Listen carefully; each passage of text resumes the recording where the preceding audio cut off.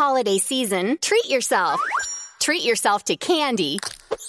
Celebrate the holiday season with the Holiday Crush. They've sprinkled candy with a holiday theme and fun-packed challenges every week for 5 whole weeks, finishing on January 4th. The more challenges you complete, the better your chances of unwrapping delicious rewards. So, are you ready to crush the holidays? Play the Holiday Crush now. Download it from the App Store, Google Play, or Windows Store for free. Terms and conditions apply.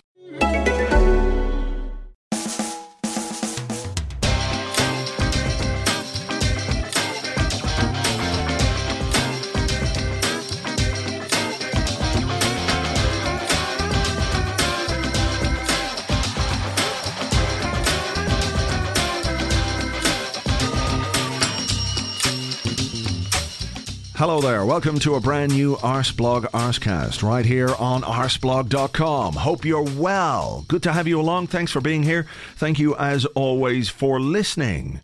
I'm struggling a little bit, I have to tell you, early on. I might as well get it out there. I'm really struggling to think of things that we could talk about because it's been a fairly quiet week from an Arsenal point of view. You know, we played last Sunday. We won the game 2-0. It was quite uneventful, really. There were no injuries, no major incidents to talk about. You know, we've done the whole Alan Hutton is a really bad footballer. It would be great to play him every week thing. And then we don't play again until Monday, so you don't have the urgency of the weekend, do you? You know, even the players were given some time off this week, scattered far and wide. Arsene Wenger said, go rest your weary limbs and legs, fellas. So nothing was happening. There are no stories. So I don't know what we're going to talk about today. You know, what the hell? I mean, it's a struggle. You know, I'm feeling the pressure here, folks. Because, you know, I normally talk for a bit about stuff and things, and there's nothing to talk about. If only something had happened in the world of football that would, you know, engage us all. If only there'd been, I don't know, some kind of seismic event, not even at Arsenal, perhaps at another club, involving a high-profile figure in the game, somebody in whom Arsenal fans have got an interest, because that person might have been, you know, a complete and utter cunt down the years. If only something like that had happened. Hang on. Right. Okay. Right. Jose Mourinho got sacked by Chelsea. I think we should talk about that for a little bit, right? Because here's something that sums him up. To me, anyway. Like, the Arsecast goes out on a Friday morning, but I try and, you know, prepare stuff, and I talk to people. I talk to my guests. My guest this week is Jim Campbell from the Football Ramble. We'll be talking to him in a little while. But because it has been a quiet week, and because Chelsea lost to Leicester on Monday night, and we were knocked off the top of the table, you know, we talked about that. We talked about Mourinho for a good 6 or 7 minutes. And it was good stuff. It was good stuff. But I recorded that at about 1 o'clock in the day. And by, 3 o'clock or 3:30, game over, kaput, he was gone. Thus rendering those 7 minutes of quality audio content completely irrelevant and out of date. So even in being fired, he's being a cunt. Isn't that just the true measure of the man? That when something that should be hilarious happens to him, it impacts me personally in a negative way, and also you personally in a negative way, because now I can't broadcast that and you'll never get to hear it. And it was sensational. It was possibly the best 6 minutes of audio recorded in 2015, but you know, it's just you can't use it. You can't use it because it's not in date. It's out of date. And you know, the professional side of me won't allow that to happen. So that's it. We've lost 6 or 7 minutes of this podcast because of Jose Mourinho. The other thing is that it's a kind of a shame, isn't it? In a way. As much as the whole him being fired thing is hilarious because nobody likes him, and a man losing his job is funny when you don't like him, right? It's also a shame because he was doing a fucking great job. Like, he was doing the Lord's work there at Chelsea this season. It couldn't have been any better. And I have a theory. I have a little bit of a theory on this. I think that for all the reasons people point fingers at players and they point fingers at circumstances and transfer windows, I think Mourinho has engineered this situation completely. I think that he's wanted to be fired by Chelsea since signing that new contract. I think he signed a new contract in August. I'm just going to check that here. Hang on 1 second. So we're going to check that. No, stop doing that. No, get in there. And yes, right. So Chelsea Football Club is delighted to announce that Jose Mourinho has signed a new 4-year contract. This was Friday, the 7th of August, right before the season even began. £10 million a year or whatever the hell it was. It was a lot of money. And he'd won the title, and he's looking around his squad then. He's going, John Terry, getting old. Ivanovic, getting old. Cech, they've sold Cech. Fabregas, can only do it half a season. Eden Hazard, doesn't really like me. Diego Costa, fat prick. John Obi Mikel, what? Falcao, the man has no knees. He's got no knees. What am I supposed to do with this? So he gets a new contract, right? And then, from that point on, he behaves in a way which can only ever lead to one outcome, and that's being fired. So he does that by behaving poorly, maybe, who knows what he did on the training ground, fuck all by the looks of it, alienating people within the club, alienating players. And it's interesting because I remember talking to Ken Early from Second Captains for the opening Arsecast of this season, and we talked about like the football in general, Arsenal, all that, but we talked about Mourinho a bit, and let's have a listen back to what Ken was saying about Mourinho then. This is in August. The closer his life gets to what should be some kind of state of contentment or stability, the more he just wants to ruin it. I mean, it's like he hates the whole idea of stability. It's just something in him rebels against it, and he wants to tip over the table and just make a scene. You know? He was talking this week about how the fights with Abramovich were a thing of the past. He's just reminding everyone of it. He's just reminding Abramovich. Remember how it was last time? Something about that team, the way that it's set up, the way that he's behaving doesn't really convince me. He doesn't last anywhere for. I mean, I know he's saying, I want to stay here. I want to be here for, till I'm 70. I want to coach till I'm 70 anyway. He says he wants to stay for a long time, but he just can't. I just don't think he's psychologically able to do it. And maybe it's because of his the conflict model or whatever it is he calls it. Basically, you go around just insulting everyone all the time, and like in the hope of provoking a reaction. Well, if you just do that enough time, and you lose your job. Yeah. Like, I mean, look at him already last week before the games had started. Pellegrini. He had to go Pellegrini. Obviously, Wenger was a loser. Rafa's fat. His wife needs to get back in the kitchen. That's before anything has happened. It's insane. It's crazy. Like, Alex Ferguson never went on like that. You can't do that. Yeah. It's just like, you've got Mourinho has got a certain amount of the power and influence Ferguson used to have, but you have to conserve it in order to be able to use it. You can't just be willy-nilly. It's a blunderbuss. You just can't do that. Eventually, you just piss off a critical mass of people who are kind of like, this guy's just, Yeah. And I mean, if that's happening on the outside, you imagine what's happening on the inside as well. Sure. So you remember, before the start of the season, I think he called Pellegrini Pellegrino. He had things to say about Arsene Wenger, as he always does. He reminds Abramovich about all the times they used to fight, and then the season started badly and things happened, didn't they? Things went on during the season. The form wasn't good. Then he goes, how do I make things worse? Right? How do I make things much worse? So the whole doctor physio thing happens. He knows the rules as well as anybody, that when a player is down injured and the referee calls the physio on, the physio has to go on. He knows that. He knows that the physio and the club doctor did nothing wrong whatsoever, but he makes it into an explosive situation. He escalates it to the point where it becomes a huge, massive thing. Massive thing. Then they lose to Southampton. He goes on this rant, this 7-minute rant that he did on Sky. The guy asked one question and he ranted for 7 minutes. And that was a real, fuck you, fire me, I'm going to keep doing what I do, but fire me if you want. Otherwise, shut the fuck up. I'm Jose Mourinho. I'll do what I want.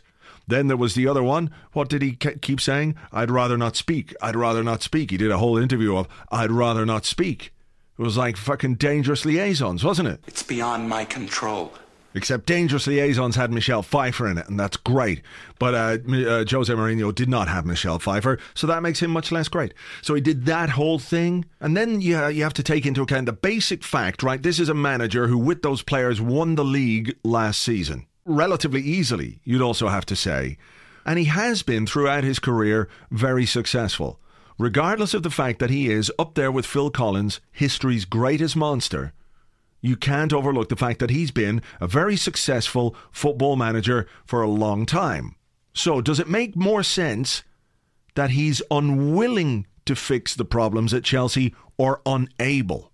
Like any manager, any team can go through a little patch of bad form, a couple of bad games here and there, but this wasn't a patch. This was practically half a season. So I don't think it's a case that he was unable to turn it around. I think he just didn't want to. I think, genuinely, that he wanted to get to a point where his sacking became inevitable. That there was just no other option but to sack him. And winning games of football, well, that doesn't help there. So you behave in a way towards your players that makes them not go that extra mile for you. And if your performance level drops in the Premier League by 2 or 3 or 4%, maybe 5 or 10% even, most of the time you're going to get beaten. Simple as that. And he knows that. He's long in the game. He knows that. So the defeat to Leicester on Monday night, he talks about being betrayed. He says that it was him that got the players to a level that was beyond them to win the title last season. All complete horseshit. He knows. He knows. He's been trying to get fired for fucking months now, and he's done it. And that's another part of what makes it kind of annoying, even if it's great in another way, is that he got what he wanted. Fucker. So no more Jose Mourinho in the Premier League. Talk of Chelsea hiring Juan de Ramos. I mean, really? That would be quite strange. I just looked him up on Wikipedia and look at the list of clubs that he's been manager of. I think there's one called here Ilicitano. Or Ilicitano? That's a brilliant name. It's Elche. Yeah, and then after that, he went to Alcoyano, Levante, Logroñez, Barcelona B, Lleida, Rayo Vallecano, Betis, Espanyol, Malaga, Sevilla, Tottenham Hotspur, Real Madrid? He was manager of Real Madrid? Really? My memory's not what it was. CSK in Moscow, and then he's been manager of Dnipro, or he was until 2014. And, well, he's had a loose end. Bring him in. Let him do what he will do with Chelsea, I guess. And Gus Hiddink as well. His name has been mentioned. But ultimately, even if it was something that he orchestrated and engineered himself to get a massive, massive payoff from Roman Abramovich one more time, man, he got very rich off Chelsea, that guy. Holy shit. Even if it was something that he wanted, I think we can all take a little bit of pleasure in seeing him go down the way that he's gone down, because it has been reputationally damaging as well. I think that's fair to say. How many big clubs are going to go after him now? Probably PSG will take him at some point, because they don't care and they don't, look at longevity as a thing. But look, people know what they're going to get with him. He'll come in, he'll have some success, he'll be a massive wanker, and within 3 years he'll be gone. That's what he does. That's who he is. And all joking aside, I won't miss him even one slight bit. I think he is one of the worst people that's ever been in football. And, I hope his head falls off. And I did say, all joking aside. So you can take that one on face value. So look, let's move on with the show and let's talk to our guest this week, Jim Campbell from Football Ramble. As I mentioned to you, we have lost those 6 minutes of glorious, glorious audio. But look, that is the way the cookie crumbles. Sometimes you're a slave to current affairs and current events. So let's do that. We're going to pick up the conversation probably when we're talking about Leicester. Yeah. So let's do that.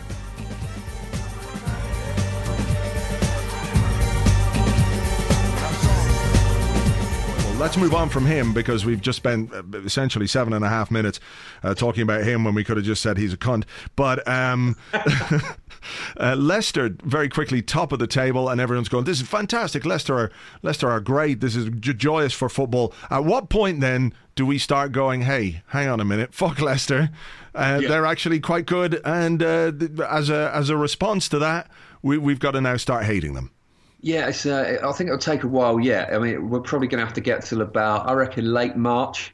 To go, hang on, they might actually do something here. But I think that over the Christmas period, they'll probably fall away. I think they've got Everton, Liverpool and City next, which is, that's a real test. And I think Everton's away as well. And, Leicester are in a position now where teams are looking at them, setting up against them as they would against, the top 4 teams. So that might be something they struggle with. But they've got Vardy and Mahrez. And if you look at the stats, they're effectively the 2 best players in the Premier League, whichever way you swing it, which nobody was expecting. So, it might be the case that Leicester can just blitz teams and it doesn't matter how they set up against them. But I think, sooner or later, that they do concede a lot of goals. And, if they stop scoring, they're likely to lose. So sure. I think that'll be where they come down. Yeah, I think so too. But, it's been fun for them. It's been fun to watch them. And as I've said a number of times on this podcast, I really love the way Vardy finishes. Like, there's no finesse, really. It's just like, smash. I just like shut that. up. Yeah. You can imagine him saying that in his head every time he strikes the ball. Yeah, it's great. It's so clinical and so just determined and committed. And quite often you see it with players where perhaps their assist rate is great or whatever, and there's a touch of this to Mesut Ozil, I suppose, and also Cesc Fabregas had it a little bit as well. They've got this incredible range of passing, but you think why doesn't that translate into goals in front of it? What is it in their heads that means when they're in front of goal, passing it into the net is harder than it is to do this pinpoint pass through like a million players on the pitch? And Vardy seems to have none of that. Just doesn't seem to faze him at all. Like you say, he just doesn't think about it. He just absolutely twats it. And I love seeing that. Yeah. Leicester's resurgence, surgence, I suppose you'd call it, reminds me of the 90s bit. Like when, Norwich and Aston Villa had proper title runs, Newcastle under Keegan, all that stuff. Mike Walker at Norwich. Unbelievable stuff. Chris Sutton, Real Fox, the worst kit ever. Just, love it. Didn't they beat Bayern Munich, Norwich? Am I remembering that right? They did, yeah. Was that in the old UEFA Cup, maybe? Yeah, I can't remember what company. Yeah, it must have been the old UEFA Cup. But yeah, I remember them beating Bayern Munich. Ridiculous. Yeah. Fun times. Just on that, I suppose if people are listening to this looking for a Christmas present to give to somebody, and we can talk about the Football Ramble special, of course, in a few moments, but Danny Taylor's book, I Believe in Miracles, the Brian Clough story of how he took this team, which was essentially a fucking shambles when you read back on where they were training and what kind of players they had at the club, to consecutive European Cups. Yeah. It's fucking amazing. It's a brilliant story and it's a great book, really well told. And, I think maybe if you grew up in football around those years, you still have that grow, that thing for the underdog story a bit. Yeah, absolutely. And I guess, the closest we are going to get to that now is Leicester. They're not going to win the league this season and then win the Champions League for the next 2 seasons. It's just not going to happen. But it's nice to enjoy these things where they pop up, isn't it? Yeah, and Ranieri, I think people I was sort of on his side a little bit because, he was treated badly by Chelsea. He never seemed like a bad guy. And, for him to go and beat them the other night must have been jolly good fun for him. But look, enough about others. Let's talk a little bit about Arsenal. Aaron Ramsey in the centre of the Arsenal midfield. He's there by necessity at the moment because we don't have anyone else fit. Himself and Flamini are the last 2 central midfield players we've got fit. There are upsides and downsides to Aaron Ramsey in the centre of midfield. 2 goals and 2 assists, but it does feel like we're a little more open with him. Yeah, it does. And I wonder, actually, if the downside to that is actually with Flamini just not being positionally disciplined. He was excellent against Villa, but it was kind of easy for him to be, wasn't it? I absolutely see what you're saying, but there are so many times where Flamini's bombing on when you're thinking, mate, just go, just cover. We don't need you there. We've got Ramsey and Ozil in those positions. It's like he just wants to hang out with Ozil so much, he even wants to do it on the pitch. But yeah, I see what you're saying, but I mean, Ramsey, what is it? It's something like 2 assists and 2 goals in the 3 games he's been back, isn't it? Yeah. Which is absolutely fantastic. He hit the ground running as we absolutely needed him to. But I guess the real test of that will be on Monday night against City. Personally, I think it's as long as Flamsy, that's the pair of them, as long as Flamini can be a bit more disciplined in his role, it should allow Ramsey to go forward a bit more. But it seems odd to say it, two experienced players that have been at the club for so long. But I guess their partnership is still quite new, isn't it? So maybe they're ironing that out, and it will tighten up a bit more. Yeah, I mean, I think it does take a little while to get used to playing with people, because I think you look at when we do go forward, it strikes me that Ramsey and Ozil are very much on the same wavelength. Yeah. You know, they really get each other, and I think you can see that on the pitch, even the way that they play. And certainly now that Ramsey is back in the middle and he's dovetailing a bit more with Ozil, and he's actually taken over from Cazorla as the top pass combination in the side. Yes. Was Ozil and Cazorla, now it's Ramsey and Ozil, so that's good. But I mean, is there a sense maybe as well that Ramsey himself, when it comes to Monday night against Manchester City, has to be a bit more disciplined, or can you ask him to do that? Does it take too much out of his game? It's an interesting one, isn't it? I guess so much of it depends on when you do and don't have the ball, because, you know, to curb Ramsey's attacking instincts, you lose insects. I thought you said his attacking incest, and I was wondering what was going on here at all. Yeah, just strange verbal quirks all around today. I guess so much of it depends on, as I said, who has the ball, because if you curb his attacking incest/insects/instincts too much, then you do take out a legitimate goal threat from Arsenal, which, you know, we need at home. We're quite tight defensively, so we've got to make sure we just take every chance we get against City. But at the same time, they can switch the play so quickly in midfield. They've got all those almost Barcelona-style little players with Silva and Navas, and possibly Nasri if he gets off the bench as well. So, I think it is going to have to be a very tight, probably very high-pressing game from Arsenal to contain City. It may well be the case that Ramsey's got to be a little more disciplined and sacrifice himself at the right moment. So much of it is about making the right choices at the right time. And to be fair to Ramsey, I think he's been pretty good at that so far. It's a game where two returning South American players might make the difference. Alexis Sanchez for Arsenal, Sergio Aguero for Manchester City. He's back in full training and he could play a part. Whether they risk him from the start remains to be seen. Yeah, it's a funny one, this, isn't it? I hope they don't risk him, just because we've seen so many times players be rushed back. Are we talking about Alexis or Aguero here? Alexis, sorry. Okay, I want City to risk Aguero for his hamstring to go again in the first few minutes, but that could be just me. Yeah, no, it'd be sad for him, but I wouldn't mind that much. He'll cope. Yeah, with Sanchez, though, we've just seen it so many times, haven't we? Like it seems a suspiciously short amount of time that he's been out from when he was first injured for him to be completely fit. I know he started running again, but he's not back in full training. So to go straight back onto the bench or even into the first team would be might be a bit of a risk. And you know, he's always going to say that he's fit, isn't he? Yeah.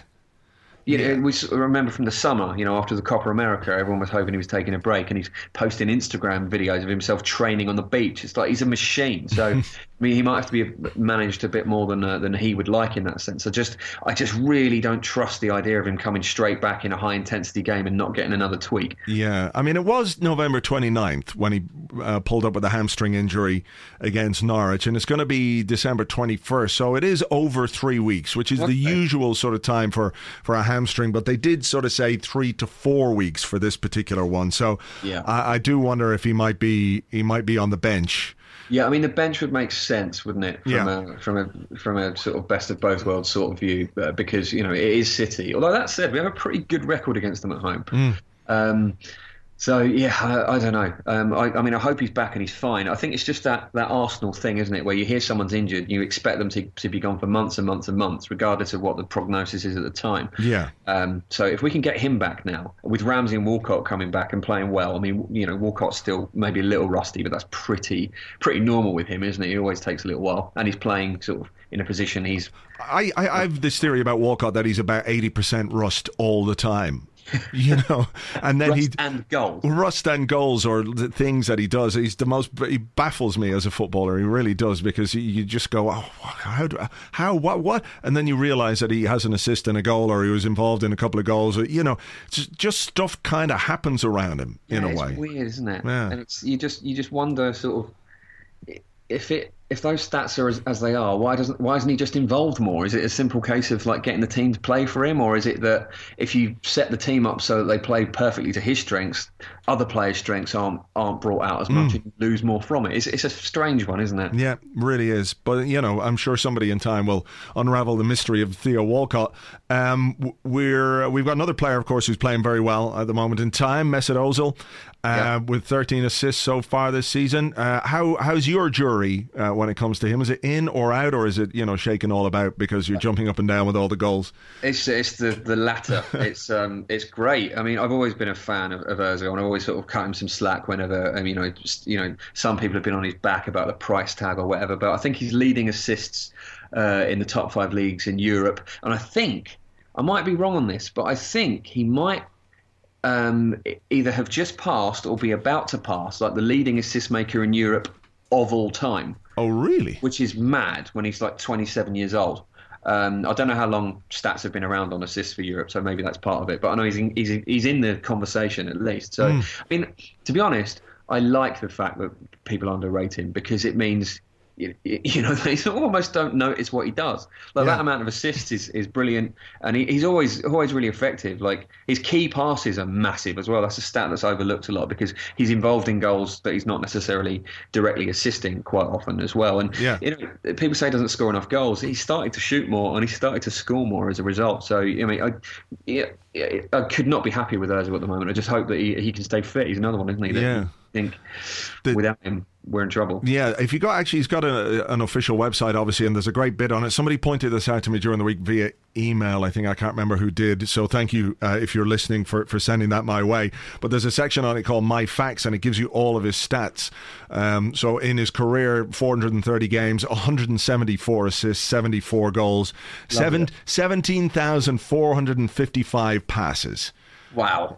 And then you can break it down just by team. For Arsenal, 73 games, 29 assists, 12 goals, and you can do it by season as well. You can get this season's stats. So it's a very handy little thing if you're looking for some Ozil stats.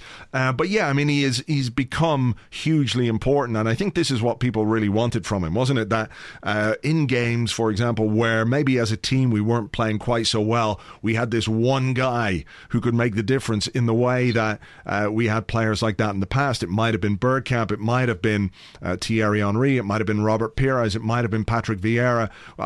It's difficult to get 4 of those players in one team, but I think we've got 2 of them.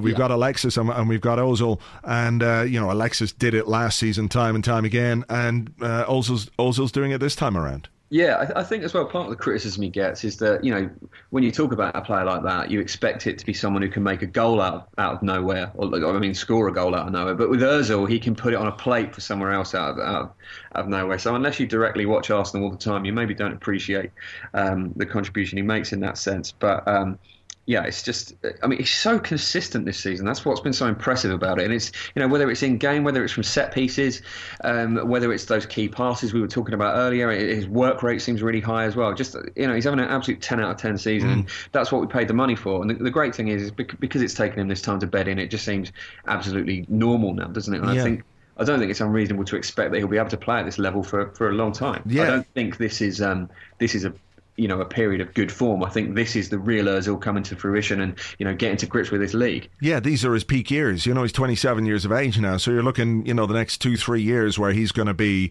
absolutely at the top of his game.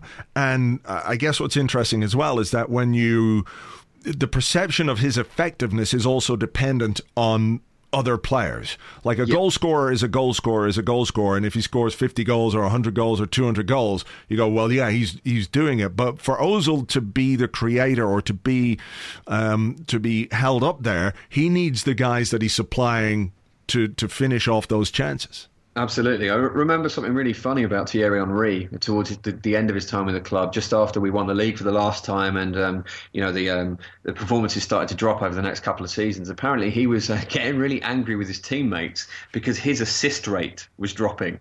So I was like, guys, look, this is my stats that you're messing up. Julio Baptista, what are you doing? Yeah. It's great. I mean, Ozil is closing in on Henry's record, but I think Henry got 20 in a season. Yeah. 6. And Ozil's already, not far behind that with a lot of football still to be played.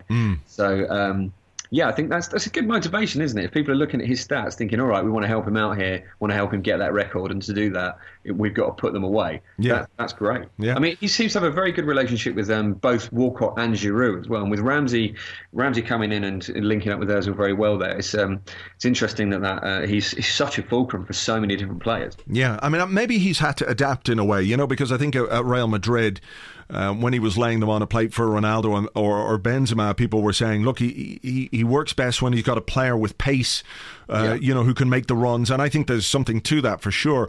But if you look at a couple of the assists so far this season, was it the one against Everton? And it was a lovely curve ball into the middle, and Giroud just flicked it in over the goalkeeper. It was a great header, and that's, for all his qualities, Giroud is not a guy blessed with great pace. So maybe it was a case of Ozil had to get used to sort of playing with different players and in different systems to an extent. I guess you're right. I just have a different a group of different settings, almost like a different range for different players, which I guess is obviously how it works. But he seems so adaptable in that sense. Yeah, just a joy to watch. Press the down button and choose your different tactic. That's how you do it, you see. Transfer window is upon us. We don't normally enter into a great deal of speculation here, but a few bits and pieces floating around today. Anyone that caught your eye? Yeah, I mean, I guess what we're really going to do here is just roundly decry it all as bollocks, because that tends to be what it is. A lot of the time, this rumour about Nolito is not going away. I can't see this personally. He's 29 years old, Celta Vigo player, just broken into the Spain squad. I think he was at Barcelona for a time, not really getting in the team. But I just don't see Wenger signing someone at 29 now, especially not a forward. So that's a weird one. Yeah, I thought I saw something yesterday where he more or less said that he's going to stay at Celta Vigo. Yeah. So good luck to him. That's not a story, is it? So no, you're not going to get any clicks off that. No way. And there's Granit Xhaka as well, who's the Swiss midfielder who plays for Borussia Mönchengladbach. And I love this idea that we have a brittle midfield and we'll solve it by signing a player called Granit. Imagine that's what whoever has written that rumour has come up with. I like it as well from the point of view that if he scores a goal, he could be Xhaka Khan. Yeah, absolutely. It's perfect. Actually, I hope this one comes true just for those reasons. Yeah. A headline writer's dream, I think. Indeed. There's talk of a new right back as well, a guy called Issa Mandi from Rennes, who I can't claim to know anything about at all. But the right back situation is pretty interesting, isn't it? I think Mathieu Debuchy is very clearly going to go in the summer, if not in January. Actually, it might be that Debuchy goes and we sign a replacement because he's so desperate to sort of stake a claim for France, although not Arsenal. Yeah, it would be that would be an odd one for me, because it would be a move that would benefit the player but would weaken us. Absolutely, and I don't see why Wenger would have any reason to do that unless he was going to replace him. But it would look to me like the plan for next season would be to have Hector Bellerin as first choice and then have Carl Jenkinson come back to challenge him. Personally, that's what I think he'll do, but who knows? It's a shame with Debuchy. I really wanted to just refer to him as De Mighty Bouche throughout the season. He just hasn't been anywhere near mighty enough. He's not allowed me to do that. Yeah, no, that's pretty much scuppered that one. Yeah, he hasn't been great, has he? And I think I understand his frustration from a playing point of view, and obviously with Euro 2016 coming up, I think everybody can understand how frustrated he is at his current situation, and maybe have some sympathy with the situation, but not with the way that he's gone public with it. Yeah, and also I think the thing is, I know he's coming back from some injuries, and the one against the one where he got injured against Stoke must have been particularly frustrating. It was just utterly pointless. But he just hasn't done enough, has he, when he's been in the team? He's playing like a Newcastle United right back, which I don't think we should maybe be that surprised about given the circumstances and where we bought him from. But he looks like a sort of fairly solid, dependable Premier League right back, but he just doesn't offer enough going forward in comparison to what Bellerin does. And I guess that's not his fault. He's not that sort of player, but Bellerin added such a dimension when he came in, to the point where you see Bakary Sagna at City and go, oh yeah, because Sagna used to give us so much, but we're just not missing him at all, because this kid has come from nowhere with his weird little Spanish Cockney accent and been an absolute revelation. And I guess that must be as much of a sucker punch to Debuchy as to anybody else. He would have expected to be the first team right back coming in here, and from his performances, he just doesn't really look up for the fight. He looks very much the sort of the second choice utility man. Yeah. Yeah, look, as long may the Spockney accent live, because it's just marvellous to listen to Hector when he talks. Whatever about his football, I just like listening to him talk. Right, look, we're going to leave it there, but look, what's going on with Football Ramble? You've got a Christmas special out. Where can people get that? We do. You can go to iTunes and get the Football Rambles Christmas Party for it's £2.49. It was $7.99 in the iTunes store for no reason. We don't know why we did that. That was a mistake. We've not gone mad. But yeah, you can get that over there. You can check us out at thefootballramble.com or at Football Ramble on Twitter. You can check out me at Jim Campbell TFR, as in the Football Ramble on Twitter. And that's stuff for gigs that I'm doing, possibly in your locale as well. Yeah, there's all kinds of Ramble and Jim action going on the internet. All right, brilliant. Well, look, that's where people have find you. Thanks a million. Good to talk to you again, and we'll catch up again soon. You too, mate. Cheers. Jim has given you pretty much all the information that you need to find him or the Football Ramble guys, but he did ask me to mention that they're doing a weekly phone-in show. If you're a subscriber to Sirius Radio in the USA, Sirius XM FC, you can listen to the weekly phone-in show with the Football Ramble guys on channel 85 every Thursday from 1 p.m. Eastern Time, which is also repeated on Friday morning, so that's Sirius XM channel 85 every Thursday. Isn't that the wonderful thing about technology, new technology? You can do radio from a completely different country. It's amazing. Those of you who have sometimes caught me on a Saturday night when I've come in and had a few drinks and I haven't quite been tired enough to go to bed, I come up here sometimes and I can broadcast live via this thing called Mixler, so I just waffle and play music, and it is wonderful. So Sirius, if you want an Arsenal phone-in show, just give me a shout. I can do it right from here. That's if you've got any money left, of course, after giving Howard Stern a 12-year contract, a new 12-year deal for Howard Stern. Fuck. He is amazing, though, truly like a genius, amazing, Howard Stern. But that's what Sirius needs to take it to the next level, beyond Howard Stern, an Arsenal phone-in show. Yeah. We'll see about that. All right. We're going to take a short break for a thing, and then we're going to come back and do Savile Rogue stuff, give you a chance to win goodies, give you the winners of last week's goodies, and what else? Look ahead to the Manchester City game, I guess, because that's coming up on Monday. So we're right back after this. Now it's time to be at home with Roman Abramovich. Oh, yeah. Welcome to my home. I am Abramovich. Abramovich like sacking football managers. Top 3 Abramovich sacking? Number 1. Di Matteo. He win Champions League and I sack anyway. Make Abramovich look like strong and powerful man. Number 2. Jose Mourinho. I sack him in 2007 because he is very, very annoying man. I don't like him, so I sack. You're not so special one now, Jose, I shout out window at him as he walk away. Number 1 Abramovich sacking manager? Jose Mourinho again. I do it once more to him. Ha! I show you what I am made of. I am Abramovich. I am the one who make the big decisions, and you leave with only £50 million. Hey, wait a minute. Damn you, Mourinho. Now can only afford second-rate manager to take over. Well, we only have second-rate player. Ha ha! Tune in next week for more At Home with Abramovich. Ooh, baby. Danny Pellegrino here with a very merry, iconic podcast, here to tell you about AMC Plus. With Best Christmas Ever on AMC Plus, every day feels like Christmas morning. From new holiday favorites like Elf and one of my personal favorites, National Lampoon's Christmas Vacation, you can spend the holiday season opening up only the good stuff. Plus, you'll get a stocking stuffed with highly acclaimed AMC series like The Walking Dead and Mad Men, new series like Gangs of London and The Walking Dead World Beyond, and you're also getting your favorite iconic Christmas movies without having to search. AMC Plus is available on all your devices. AMC Plus, only the good stuff. This holiday season, treat yourself. Treat yourself to candy.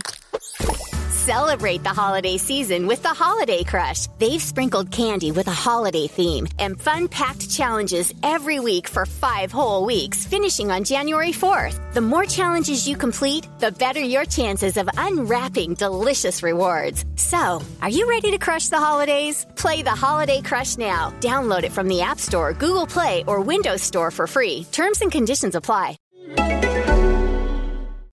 Welcome back. Right, time to do a bit of Savile Rogue stuff. Last week we gave you a chance to win one of their brilliant cashmere sweaters worth £149. I asked you from which club we signed Remy Gard. The answer was Strasbourg, and the random number generator has picked out Jin Eric Hegdahl.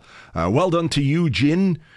Wow, I'd love to have a name that's also booze, like Beer O'Toole or Puccino Murphy, something like that. That'd be great. Anyway, Jin, it's probably Yin.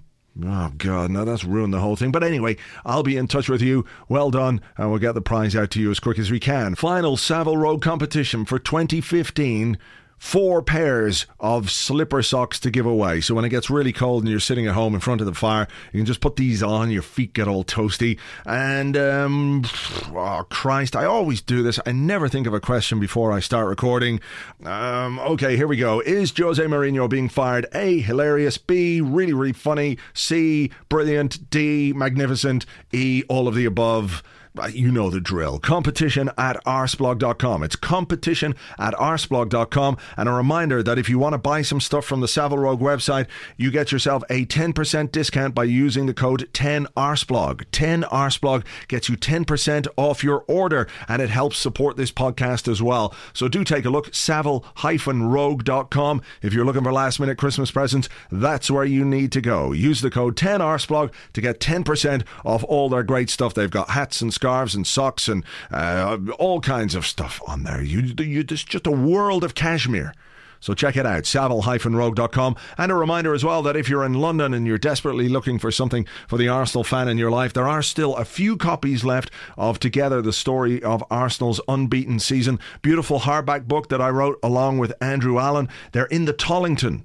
So that's where you can get them. If you're really stuck for an Arsenal fan and they need a book, this is great. It tells the story of the 2003-2004 season. Beautiful hardback book with pictures and everything else. And the last few copies are on sale at just £15. How could you go wrong? So get yourself to the Tollington and have a pint, buy a book.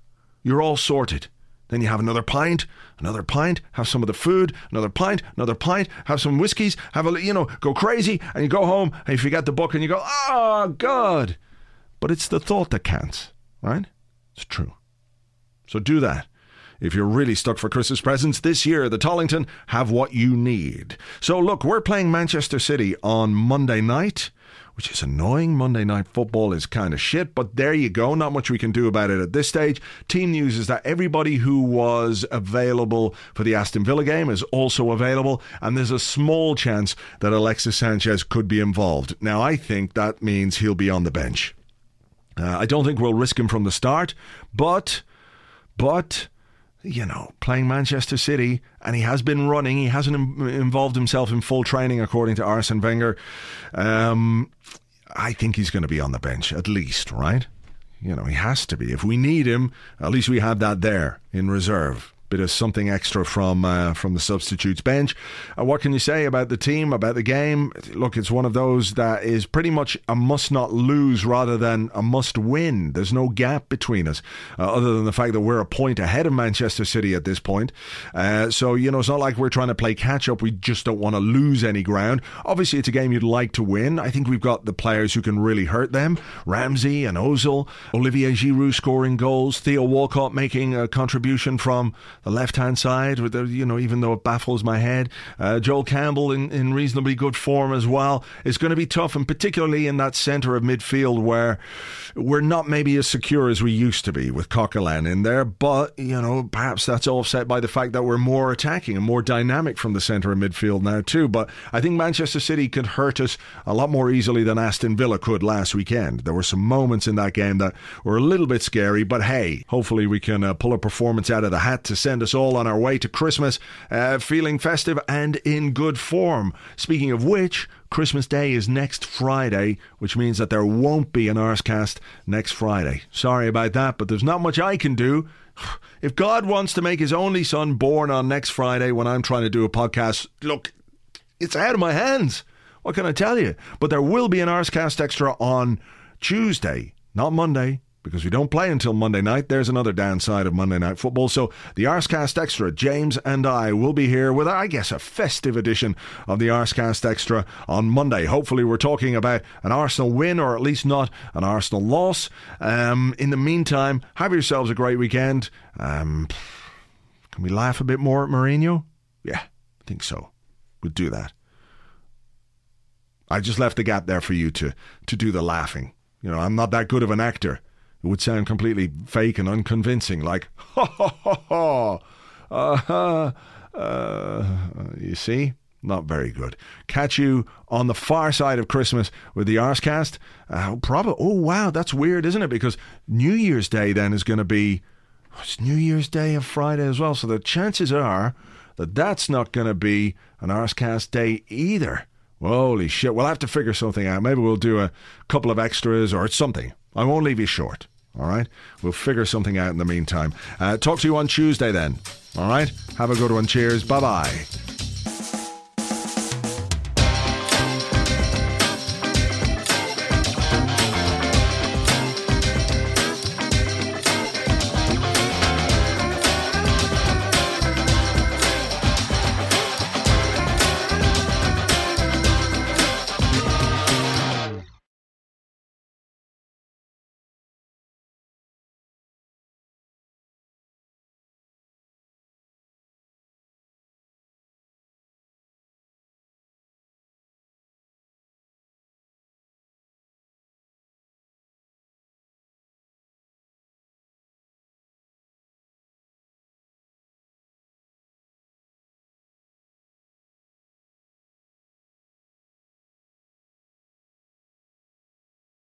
Well, thanks for coming in.